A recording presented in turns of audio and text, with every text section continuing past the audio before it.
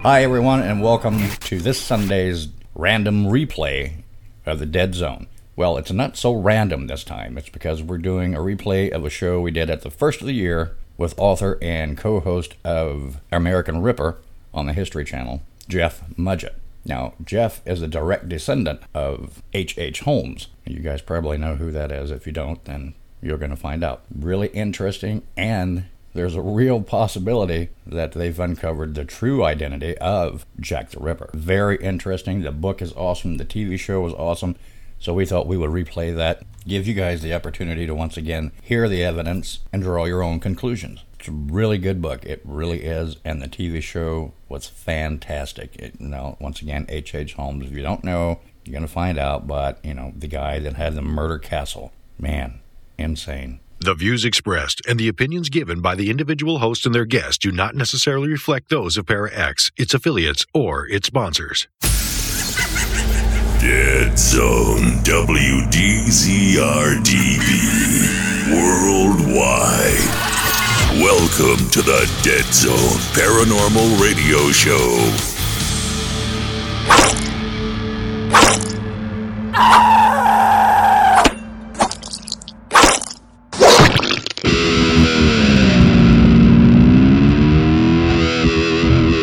February 9th, we're back, Dead Zone Paranormal Radio Show with our friend Jeff Mudgett. He'll be joining us later on this evening. I'm talking about his book, Bloodstains. It's about the murder castle. He's actually, well, you probably know this already, he's an actual descendant of H.H. Holmes, who some believe was Jack the Ripper. So check this out, you're going to like this. Paranormal news.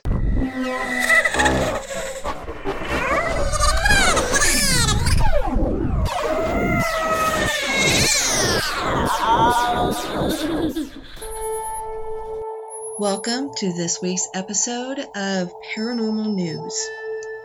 So on Coast to Coast AM, I found an article here about using hypnosis as a tool to communicate with spirit guides and understanding spiritual realms. Okay, so the person that they were speaking with goes by the name of James Schwartz. And he goes on to say that in hypnotic sessions with his clients who were communicating directly with their guides, he's gleaned much information about such things as the afterlife, karma, parallel planes, and healing.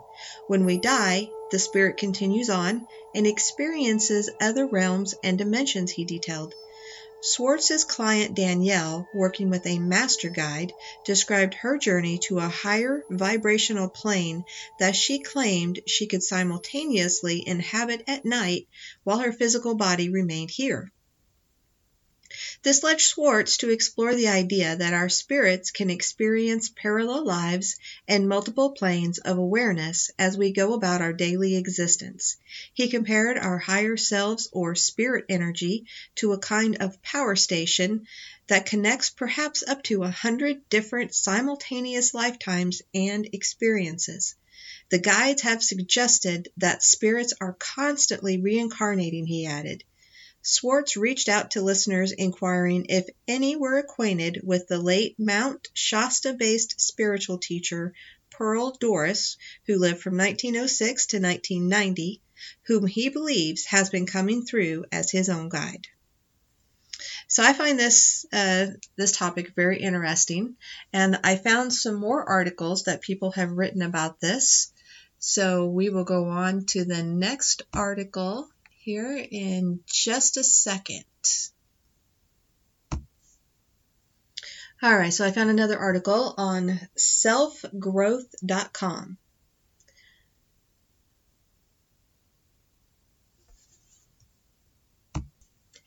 The article is called Meet Your Spirit Guides. It's written by Michelle Baudry. So this is a pretty long article. I'm not going to read every little bit of it. So if you're interested, again, it's selfgrowth.com by Michelle Baudry, called Meet Your Spirit Guides. She goes on to talk about that your guides love you. Your guides nudge you from time to time, registering as intuition or deja vu. They are that gut feeling that lets you know to embrace the situation or run away. They are the so-called imaginary friends you had as a child who came to play with you when you needed to not feel so lonely. Now that you are an adult, the clarity of their communication can become cloudy when you are spinning with emotional duress. Sometimes when you need them the most, you may feel the least receptive to their help. Please understand that this phenomenon generates from the human side only. Your guides always desire to help you. When you are ready to open a crystal clear channel of communication, they are right there with bells on. They love you. That is their job. From angels to zoo animals. So you may be pleased to know that angels prevail as spirit guides, and your odds of having several angels looking out for you is high indeed. Keep an open mind when meeting your spirit guides for the first time. In years of helping clients meet their guides through hypnosis, I have known spirit guides to appear as angels, pulsing lights, councils of 12 in white robes, 2- and 4-footed animals, alien life forms, and every description of human being imaginable, and so forth.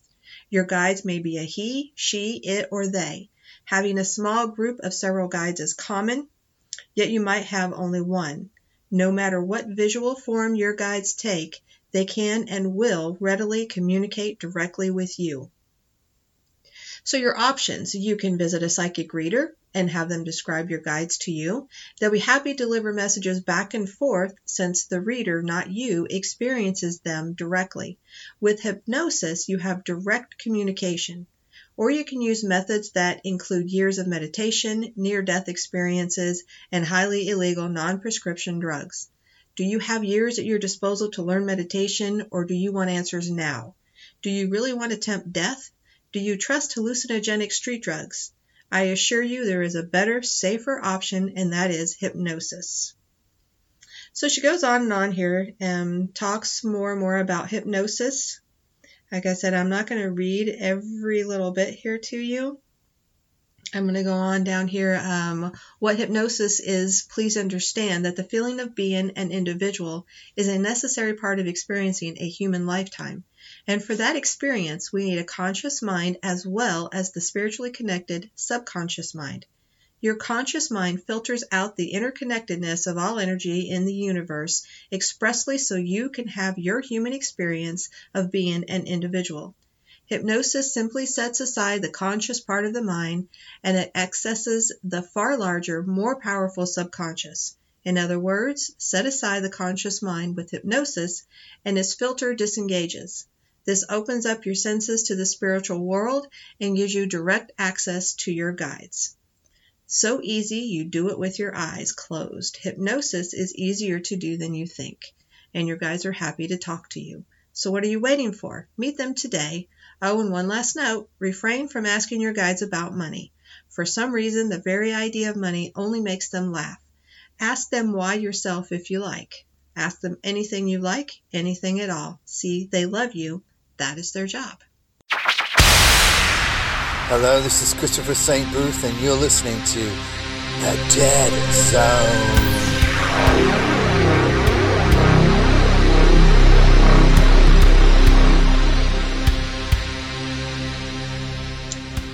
Alright, so this one is called Blog of the Angels, 1001 Angelical Secrets to Share. How to meet your spirit guides. So before we get down to business, we need to cover the idea of what exactly spirit guides are. The idea of spiritual guides can be found all over the world in all different forms from all different times. The ancient Egyptians often viewed animals as being spiritual guides containing the souls of family members who had passed on to the afterlife. From the UK to China, dragons have been seen as spiritual creatures that guide their wards down certain paths. Today, in the Western world, spiritual angels are the most common spirit guides, but they can take on the form of animals. So why is connection important? Now, this may seem like a silly question for those of you who have experienced the connection before, but for those who haven't, the idea as a whole may seem a little odd. To put it in simple terms, your spirit guides are simply there to help you along your path. So how to meet your spirit guides? In this article, we're going to explore 4 of the main techniques used for learning how to connect with your spirit guide. Be direct and purposeful. Spirit guides can be difficult to make initial contact with. They don't just appear out of the woodwork because you ask them to. It's not like saying Beetlejuice 3 times. If you have to display to your guides what you want, you have to display to your guides that you want and are ready for their guidance. Take some time to think about why and write down some of the reasons. Perhaps you've become lost on your spiritual journey or need help dealing with your own emotions. There's always a reason, at least one, so take some time to look within yourself for the answers. When you know yourself why you're trying to connect with your guides, they will appear. Meditation. Following on from the previous example, you may need a method for looking inwards or for reaching out to your guides in the first place, or both. Meditation is the best tool for this. You can use a guided meditation to learn how to meet your spirit guides, or simply carry out your own meditation. Simply focus on your breathing until you reach that familiar meditative state. Once there, reach out to your guides and explain to them why you're choosing now to connect with them. Keep an open mind and see what happens. Don't begin your meditation with a set idea of how you think things will go. This brings us to our next point. Manage expectations. Learning how to meet your spirit guide isn't always what people expect.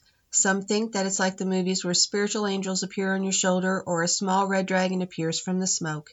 In reality, the situation can be very different. Your experience could be as minor as seeing a certain color or could be as mind-blowing as a full-on vision.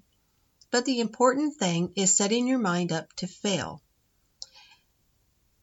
Go into your meditation or other techniques knowing that it's very likely you may not experience anything in this instance. It could take 5 attempts, 12, maybe even 20. Then again, it could happen the first go. The trick is to expect nothing so you can appreciate whatever your guides present you with.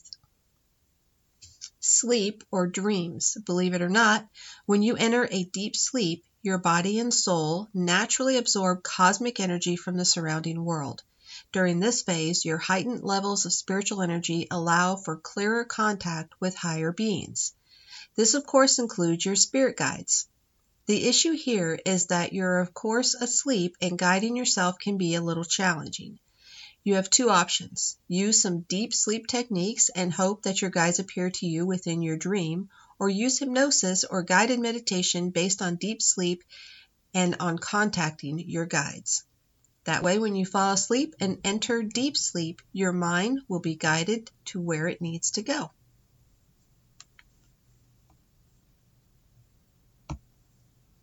So I have this other article that I found on the subject. This is on lonerwolf.com. 7 types of spirit guides and how to connect with them.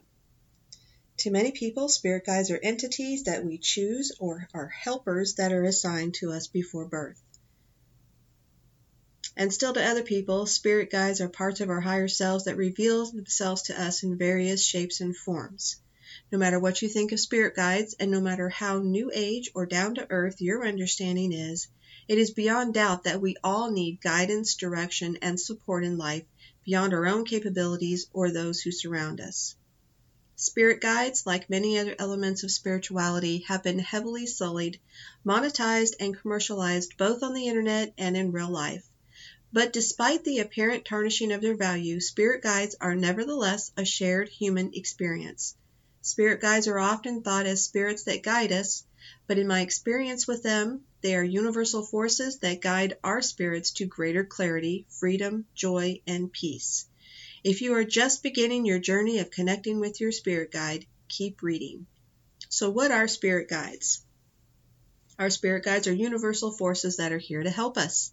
A spirit guide can be an angel, animal, mythical creature, ancestor, ancient god or goddess, otherworldly entity, or interdimensional being. At the most basic level, a spirit guide is a type of energy that is embodied in an array of different forms.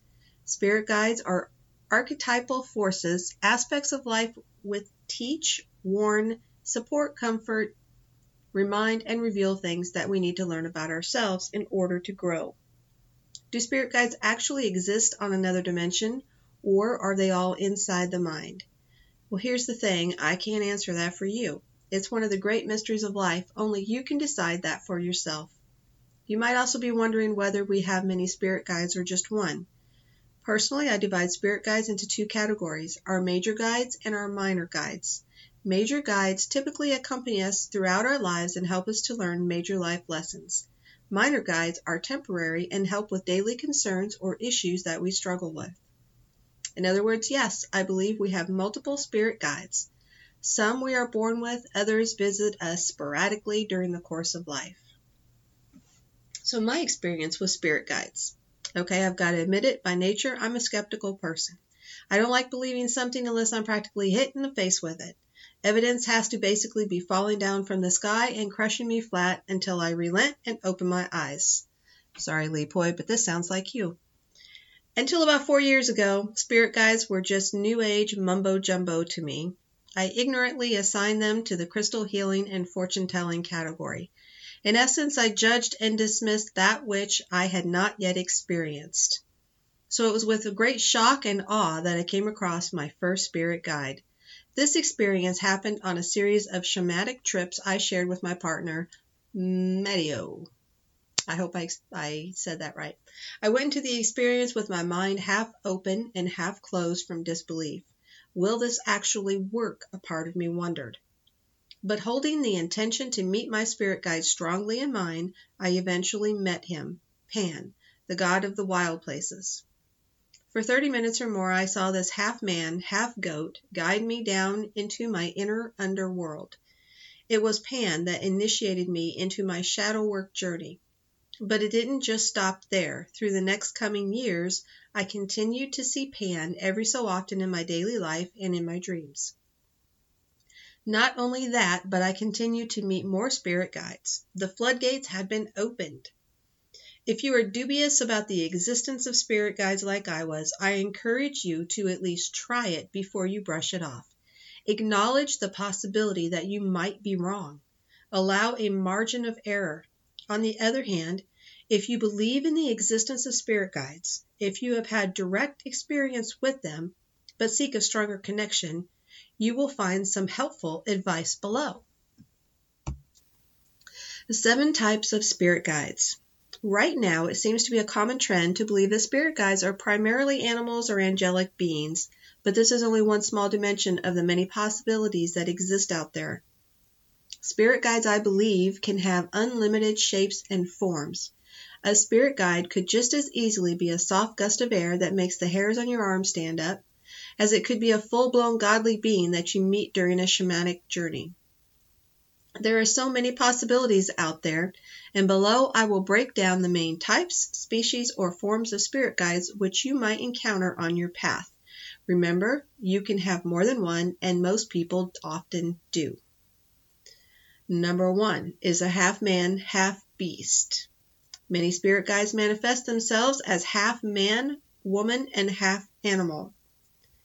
Number 2, animals or totems. Animals are well-known spirit guides and have gained a lot of popularity over the past few years, perhaps thanks to their accessibility in our everyday lives. Number 3, light beings. Many people describe light beings, also commonly known as guardian angels, as being their spirit guides. Light beings are said to help people move through traumatic areas of life, such as death, loss, and grief. Number 4, ancestors. Ancestral guides are entities that have some kind of blood connection to us and our lineage. Our ancestral guide could be a recently deceased member of our family, mother, father, aunt, grandfather, or a long-dead relative that you have perhaps never met in your lifetime. Number 5, plants. Shamans believe that the world and everything in it is composed of vibrant, living energy. This includes plants. Number 6, gods and goddesses. Gods and goddesses have been worshipped, feared, and written about since the dawn of time. They span across every culture, every tradition, every religion, and every part of the world. Number 7, ascended masters. Ascended masters are beings that have already lived on this earth, gone through a spiritual awakening, but have become enlightened, awakened, or have transcended the cycle of reincarnation. Thus, ascended masters represent the ultimate teachers and gateways to the divine. Now, this article goes on and it talks about 9 ways to connect with your spirit guides. They have scrying, dream work, silencing your mind, bibliomancy, I don't know. I've never heard of that one. Visualization, plant medicine journeying, trance, nature immersion, looking for synchronicity. It's a pretty long article. There's lots and lots here that I didn't read. But anyway, I find spirit guides very interesting. I've always wanted to connect with my spirit guide. I have tried meditation unsuccessfully. And I did have a friend of mine that I call her my spiritual guide. She does not like to be called a medium, but I get a lot of information from her. And she told me that my main spirit guide, that she couldn't see a face, she just saw the color yellow.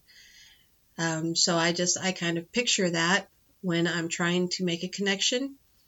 Now, I have had that feeling that I was being guided.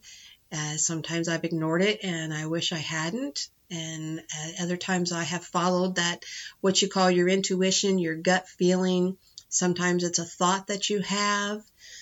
Excuse me. But just know that if you are getting that tingle, that gut feeling, that thought pops into your head, don't ignore it. I can tell you lots of stories of things that have happened. One of them is kind of a little bit of a creepy story. It involved me and my husband. He doesn't really like me to tell the story, so I won't. But he did have a brush with death. And if I would have listened to the voice in my head and that gut feeling that told me what to do in the moment, I wish I would have, but it wasn't his time. So God spared him. And it was a miracle. Maybe he'll let me tell you the story one day. Anyway, I hope you enjoyed this, all about spirit guides. There's a lot more articles out there if you're interested. Meditation, though, I do believe is one of the best ways to try to connect with your spirit guide. And like the one article said, it takes a while. It takes practice and a lot of patience. And you have to be very aware of what's going on, because you can very easily dismiss the messages, the signs that come through, the signals, that gut feeling that you ignore and you wish you wouldn't have.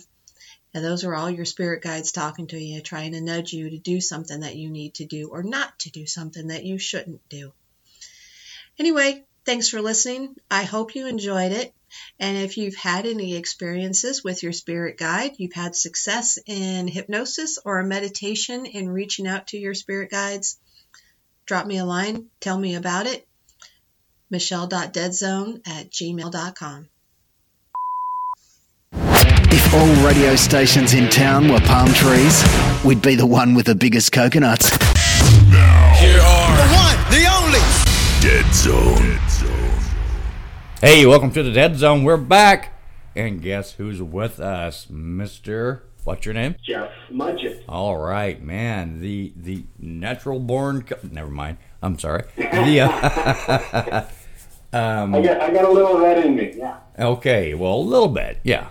Let's hear about that. Before we get started, let's hear about that. Everyone knows who you are. Let's hear about where you came from. What connected you to H.H. Holmes? You know, I found out when I was, and let me know if we've gone through this part before. Okay, I think I found out when I was 40 years old. Yeah. When my grandfather revealed this horrible secret he'd carried alone his whole life, and he finally had enough.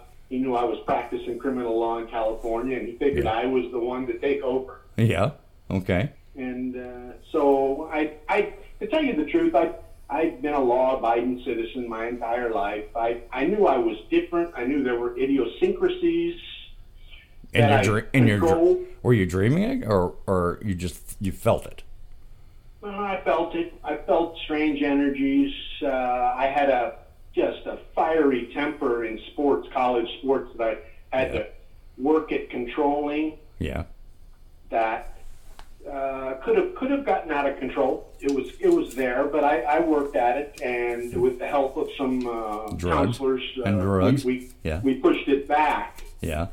But I knew there was something different. I had no idea he was going to tell me that my great-great-grandfather was the most evil man in American history. Now, how did you find that out? I mean, how did you find that specific data out?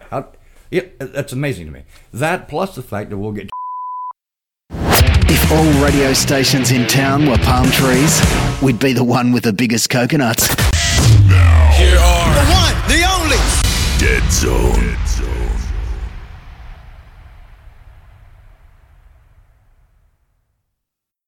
It's closed. It's time for history to move on. Yeah. Okay. Holmes wrote the Dear Boss letter. And there you go. Catherine Edda. Okay, and I believe that too. Before you go on, I want to state for everyone that knows me, I don't believe that Jack the Ripper, quote marks, I'm quoting in the air, did all these killings.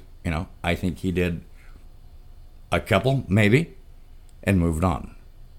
I mean, that was a terrible, terrible place, man. I mean, there were things that were going on every day, right? Every night there were murders, similar murders. And I'll tell you, when we were filming American Ripper in London, we were there in a very fancy hotel, and the film crew, the production team, history, they were all down in the lounge crying the blues because President Trump had just been elected president, and they all wanted to commit suicide. Yeah.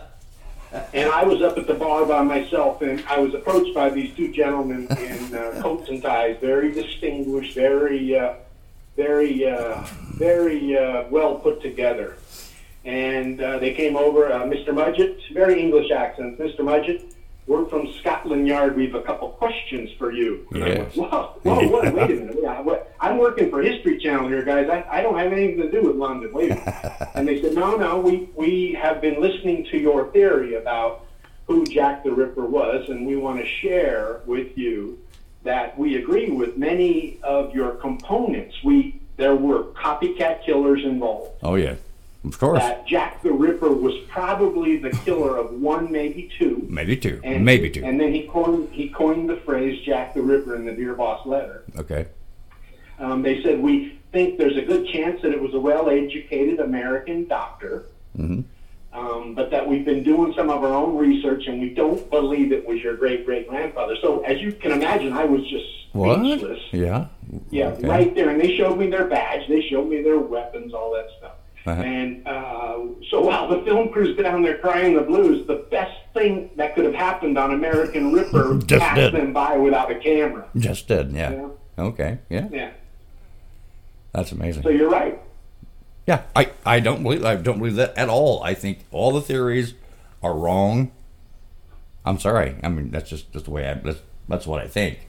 I mean, there's other women that were murdered at the same time period, kind of close to the same time period, but it happened every day, right? Every day, every night. Yeah, that's what I mean. I mean, come on. It happens here today. It happens every night. And I don't know if you recall the show at all, but we hired those two distinguished English linguists who went through the Dear Boss letter, and they agreed that it had been written by an American trying to sound English.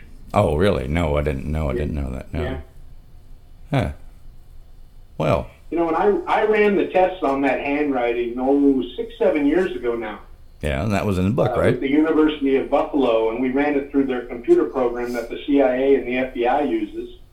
Came back with this amazing similarity number. And in all this time, in all the shows I've been on, no one has ever stepped up to contest me on that evidence. Never. No. You know why? Because there's no ratings. There's no ratings in it. No. Anyway, that's amazing. Though. That's incredible. I can't believe that you really did find out that you are a descendant of the original, the guy, the murder castle of Chicago. That's amazing to me. Which makes Jack the Ripper look like minor leagues when you really dig it. Exactly. Because I mean, he took a vacation, right? I'm just saying. He took a vacation. He bought the property, realizing the World's Fair was coming to Chicago. They called it the Columbia Fair, but it was really the World's Fair, expecting millions and millions of people from all over the world to show up. With some of the greatest inventors of all time. You had Einstein, you had the Wright brothers, you had Tesla there, you had everyone. They were all there. All the guys, yeah. And Holmes knew that all the young ladies would need a place to stay. So 2 miles from the fair, he bought this piece of property that had rail lines on each side of it that they'd have to ride from downtown Chicago to get out to the fair. And he contemplated hanging a vacancy sign on that hotel for every one of them that didn't have a place to stay that day they had their bucket list wish come true and they made the fair. Right. Now, it wasn't just women, though, too. No. He murdered both, but mostly young women. Yeah, the easy targets, yeah. I get it, yeah. Amazing, yeah. Keep going, man, please. No, so he contemplated that. He built it up. He was a master con. The Chicago Tribune called him the greatest con that ever struck Chicago, which, as you can imagine, that puts you on quite a list. Yeah. And 1800s, yeah. He had the hotel built with the first floor were small businesses that he owned. Yeah. The second floor was the hotel. Yeah. The third floor was his living accommodations. Yeah. And then, of course, the basement was where all the torture and the experimentations and the trip straight to hell occurred. All straight, yeah. It's amazing. I've looked at all the photos, all the photographs, and it's amazing. I mean, it's like a house of horrors, a literal house of horrors. It's amazing.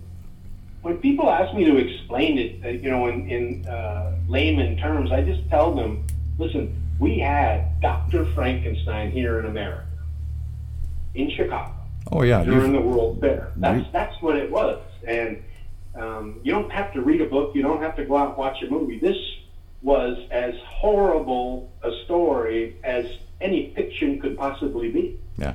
And right now we're just waiting on. There's a bunch of groups, streamers, looking at making more shows about it. You got Hulu, you got Netflix. Bunch of people looking at making the story and finally telling the story actually what happened. So I'm really looking forward. These next year or two, we're going to see some amazing things about Holmes and the Chicago story. Well, don't you think that is a lot of, like you just said, I hate to say it, but we are friends with a lot of people on TV, and it is TV. They'll say what they have to say, or the producers will say what they want to say to get ratings. If you want the truth, that's kind of where we live. Yeah. If you want the truth,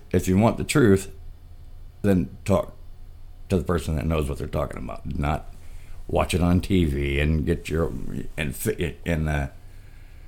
think about what you want to think about. Think about what the real truth is. What really happened.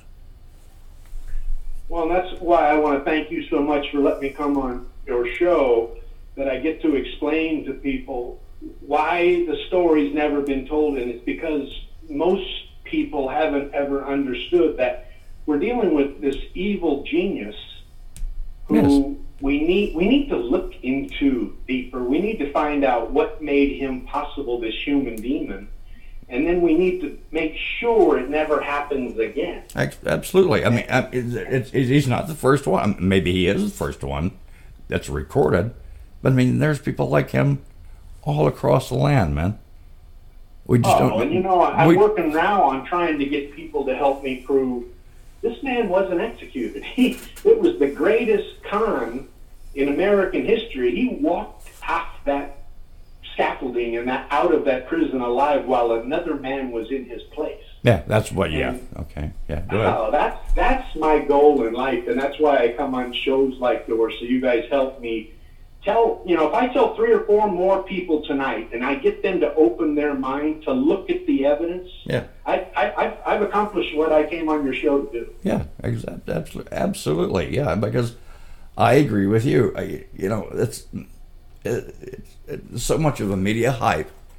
They want this thing is here, this thing is captured now, it's gone, relax, move on. But it's not true. right? I'll give you an example.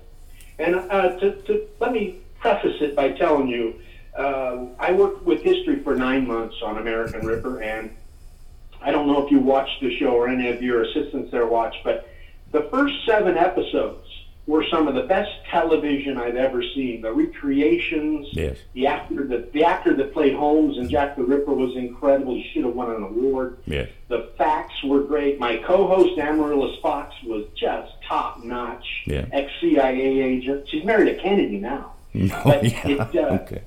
Oh, yeah, she's on the up. And it was a great team to work with. That last episode just collapsed into chaos. And I still haven't figured it out why, but right now I'm in the process of showing the world and history where they got it wrong, trying to talk them into reopening it and redoing that 8th episode so that we can show the world that, no, the DNA didn't match. It wasn't a match with my father's and my DNA. The dental records were falsified by the killer. That's what he did for a living. He used to falsify dental records and go claim life insurance policy. Didn't he do that in the very first one he admitted to? Was he admitted to killing his partner for insurance fraud? He used to make a couple $100,000 a year doing it. For an insurance fraud. Yeah. Yeah. Yeah. We've got a skeleton that was 6 inches too short, which no physiologist, no anthropologist will stand up with their hand in the air and tell you that was possible. It's impossible. Right. And then we have no neck trauma. No trauma from hanging to the vertebra. And that would be obvious, right? And I'm just trying to get somebody like history, somebody there that may be listening to your show tonight to go, we got to fix this. We can't have another Amelia Earhart debacle. We have to tell the truth. Yeah. But they like it so much because, you know why? Once again, it's ratings, man. It can go on forever as long as there's a question. It's another TV show. It's another TV show. It's another TV show. You know? I'm sorry, that's the way it is. That's the way, that's the truth. I think you're right. But I know that last episode had almost 2 million viewers, which is 3 times more than Ghost Adventures. Well, that's... it was just widely... look forward to that final episode. Yeah. And if they came out now and they advertised, listen, we've taken another look at this evidence, we got to do it again. You know how many people would watch that episode? Well, once again, it's TV. It's television. And most people, well, I shouldn't say most people. Some people realize that it's television. They do this for the ratings, and some people don't. Some people are like, oh, this is, oh my God, this is real, and I can't go sleep now because there's a demon under my bed. I mean, come on. Anyway, I think we're kind of getting off subject here, but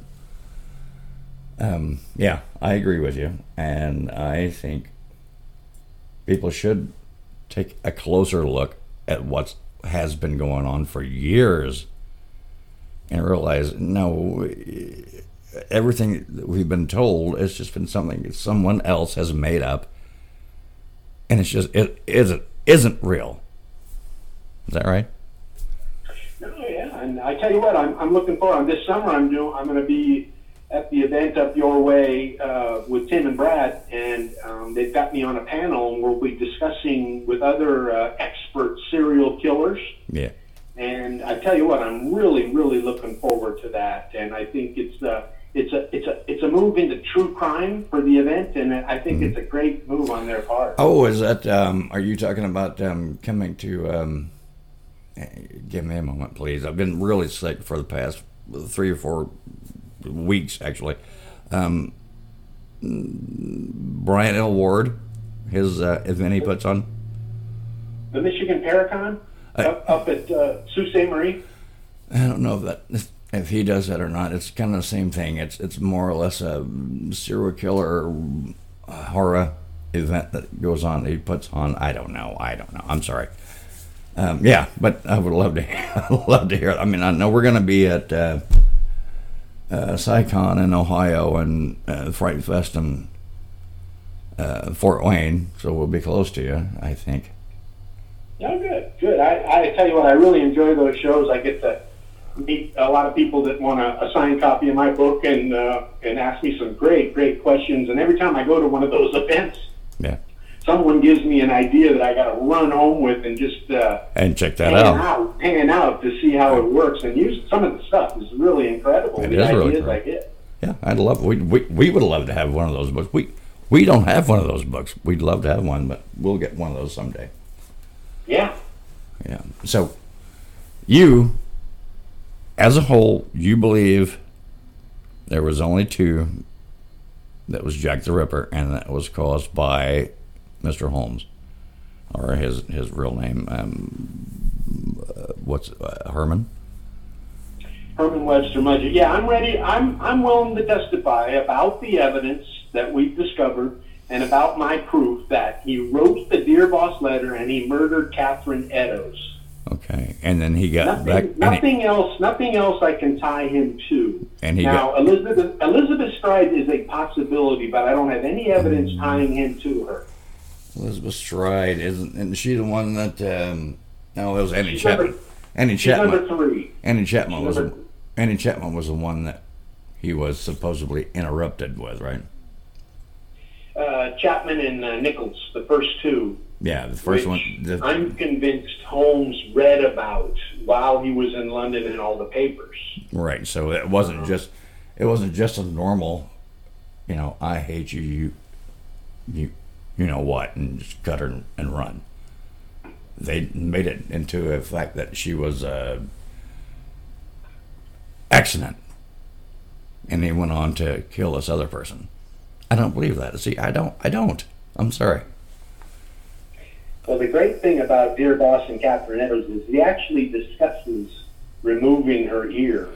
Okay. The next one he was going to murder, and then he did. Okay. And that's why when you go to Eddowes, any yes. neurologists, they all think that's a journalistic hoax.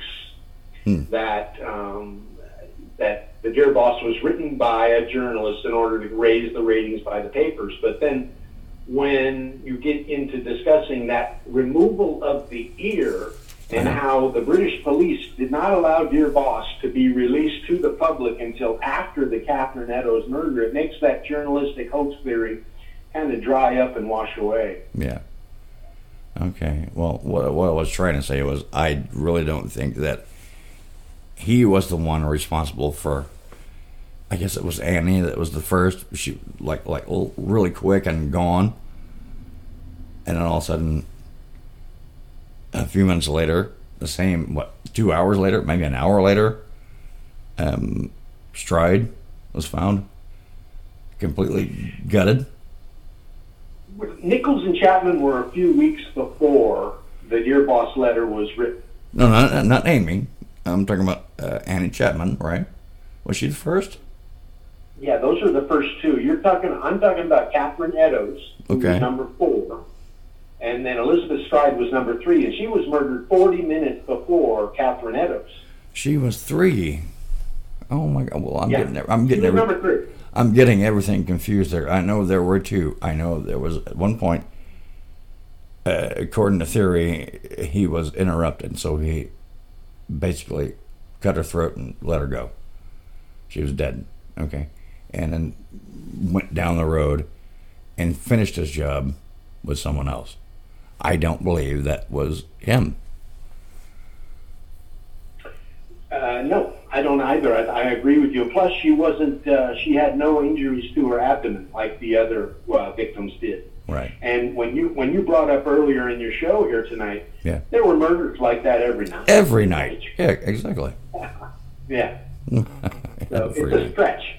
Yeah, I think it is a stretch. And I mean, there's so many. There's so much more. I mean, there's one from 1887 to 1891 that are Ripper victims that weren't, right? Yeah, when you my co-host Amaryllis Fox and the detective we hired in Chicago to assist her in her research here in the archives here in Chicago, they found 2 or 3 murder victims along the lake that had the same injuries as the Nichols and Chapman murders in Whitechapel. Okay, what time was that? In Chicago there, you mean? Yeah, about 91, 92. 91 or 92. Well, it'd be a copycat killer then. 1891 or 1991? Funny thing is, though, the Chicago police were so overworked because of the fair, they listed those as suicides. You mean 1891? Same time as okay. Yeah. Wow. But he did admit that he did murder his apprentice, his buddy, his partner, and that's it. He wouldn't come up with any more, other than the fact that we think there was at least 200 more. The number will never be determined accurately. When I go on shows and I'm asked how many do you think he killed, I try to answer it like this. He was a master of forensic science. Yep. He was probably the greatest genius ever at eliminating evidence of murder and never leaving anything behind which could point a finger to him. Well, he had help too, though, right? I mean, he had other people working for him, yes. He could talk other human beings into heinous events they never would have committed without him being present. Yeah. And that's one of the things that I try to explain to people when I was working with the anthropologists and the archaeologists at the University of Pennsylvania who were court-appointed to ID the... Remember when we dug up the grave to exhume to see if it was Holmes or not? Yes. I kept explaining to them, be careful with the evidence. Be careful with the evidence. This was the master of all time at laying evidence to fool police investigators. He knew what he was doing. Yeah, exactly. Yeah. And they never would take my word for that. And now, 3 years after the show, now they're starting to admit to me, Jeff, you were right. You're right. I did see that you had posted earlier. Was it a couple of days ago, maybe? In the gravesite, he had a cross laying on him. Is that true? Oh yeah, we found the cross on top of the sarcophagus with the name, the alias, the criminal alias, H.H. Holmes. Right.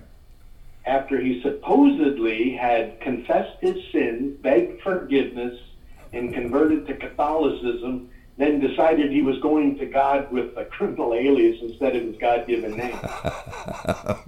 Wow. What did that do to you when you saw that? I mean, that's like, are you kidding me? Come on, man. It's a joke.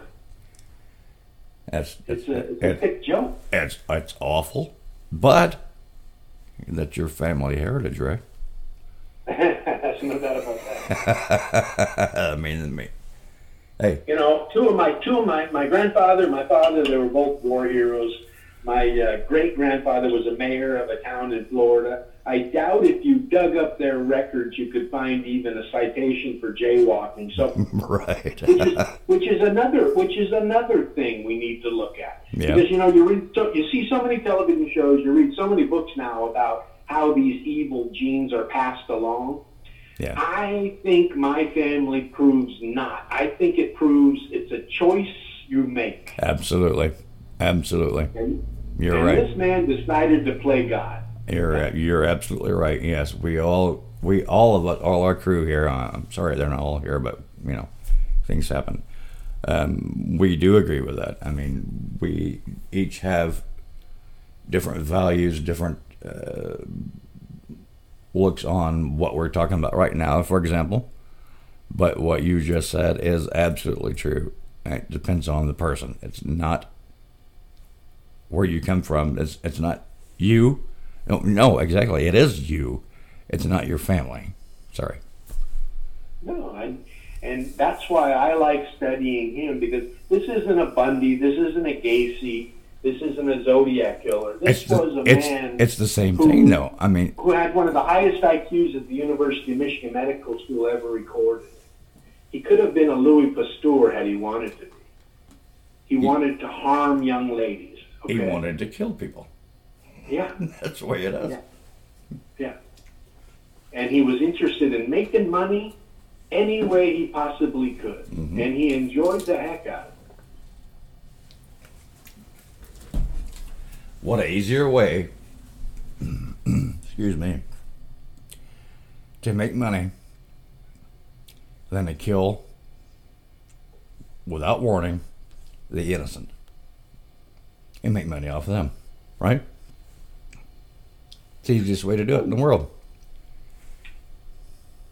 Well, then the stories I dig up repeatedly about young ladies, beautiful young ladies falling in love with him, even when they knew something wasn't right.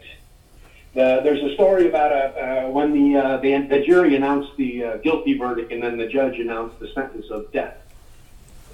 There were women in the stands who the press reported had crocodile tears rolling down their cheeks.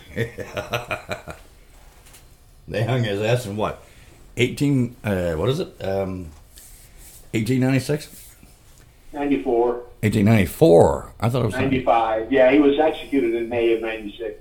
Nice. Oh, they hung him in 96. Yeah. That's the story. Yeah, that's what I'm trying to prove never happened. They hung that person in 1896. Yeah. Yeah, and it's we're going to get a chance to tell it. As you know, television and movie works around budgets now. Oh, of course. And I need to have someone with the courage, President Trump would say balls, to step forward and help me make, the greatest story never told about this horror that was right here in America. We don't need to go to Europe to find a Frankenstein. We don't need to find a Dracula. We had it right here. Yeah. He is a real deal right here. And we still do. And we still do. Yeah. That's amazing. That's really cool. Truth is, though, they don't care because it's already been made and they want to keep making it and they want to keep doing little kids keep coming up and they make different fucking, excuse me, mark that. They keep doing different horror stories and scary stories and it's not going to matter because all they're concerned about is the scare factor and how much money they're going to make on their ratings. I mean, I just got back from Buffalo doing a show. No one cares. You know what I mean? Really? Yeah, no one cares. I'm still trying to figure out why Scorsese and DiCaprio, who owned the rights to The Devil in the White City, walked away from it. Man, well, that I couldn't tell you. So did Tom Cruise. I couldn't tell you. But that is so cool. I mean, there for the longest time. I mean, when you're talking about your thing came out with American Devil or American Ripper. That was all anyone can think about, right? That's all anyone talked about. It was like this, that, and everything. And now that's moved on and something else, and that's the way it is. It seems. I'm sorry, but it seems that way. And I think you're right. Stuff is so fast now. Yeah. It's next week there'll be new news for us to discuss. Yeah. That we have no idea what's coming. We don't even know what's going on. We don't. We wait for the next big thing to come across because we're told it's really cool and we got to check this out. So we do, and we think, oh my gosh, now the season's over. Oh my God, what are we going to watch now? It's just TV, man. It's just TV. This, however, is not. I really like this. I like this book. I like this entire concept about the fact that there was not a Ripper that did all these murders. There was a Ripper that did a couple of these murders, maybe. Most of these were just common day, every day. The same kind of thing that happens around here. That's the way it was. That's the way it always has been. The media picked up on it. They called him Jack the Ripper, and it stuck, and it's been that way ever since. Is that terrible? Well, is that terrible? You're exactly You're exactly right. And you had the master of media manipulation, Holmes, write that Dear Boss letter that just launched the whole story. Yeah, exactly. And I mean, that's what shut it off. I don't even know. Maybe even he didn't do it. Maybe it was a member of the media that said, you know what, let's call him Jack the Ripper. And then, boom, there it went. Who knows? It's a great title. It's wonderful. It's great. It's awesome. And there'll be one like it, but I don't. I still don't buy it. I don't get it. I think your theory holds up more than that theory does. Anyway. Well, like I told you, that's what Scotland Yard believes too. So. Yeah. Well, why is it still out there then? Oh, a couple $2 billion a year. Yeah. All right, guys. Hey, I'm gonna let you go. Hope you guys enjoyed. This is Jeff Mudgett. He's the author of Bloodstains. Excuse me. I'm sorry. Holmes, The Murder Castle of Chicago. If you guys don't know anything about it, then you need to Google it, look it up, check it out. Plus, there's a possibility, and one that he and I both believe in, that at least one or two of the murders in London could have been the real Jack the Ripper. So check that out, please do. What's your website address? Bloodstainsthebook.com, but if you Google up Bloodstains, we're on the whole page. It's we're on the self-published Hall of Fame now, so if you'd like to find a copy of Bloodstains, they're easy to do out there. We also are on Audible with Amazon on digital, and we've got an Emmy Award-winning actor, Tim Estes, reading the book, and he does a great job. It's a lot of fun to click into the car while you're off on a long drive and listen to the story. Oh my gosh, is that the guy I saw you posted on Facebook? Dressed up with the bowler and the tweed jacket and everything. Oh yeah, well I went with him when he won his Emmy. Yeah. That was him. All right, very cool. All right, guys. So there you go. Check it out. We're gonna have. Will you come back? Oh, absolutely. Absolutely. We'd love to have you back. There's so much more I want to talk about. Again, we've gone through this last time. We went through it, and we're going through it again. And there's so much more that I just want to just dig into. You know what I mean? Well, I got to tell you, there's some new stuff coming up that I think is going to shock the world. So Sweet. Keep your eyes open. When you see it pop up, get a hold of me and let me come on and discuss the finer details that major media passes over, and you and I can tell the real story. Okay, let's do that. Are you ready? You want to do it? Yeah. We'll do it. Yeah. All right, man. Thank you very much. Thanks Jeff, a lot for having me on. I really appreciate it. Jeff Mudgett, guys. Good night. If you've enjoyed this episode, share it with your friends. This is the Dead Zone Paranormal Radio Show. Thanks for listening.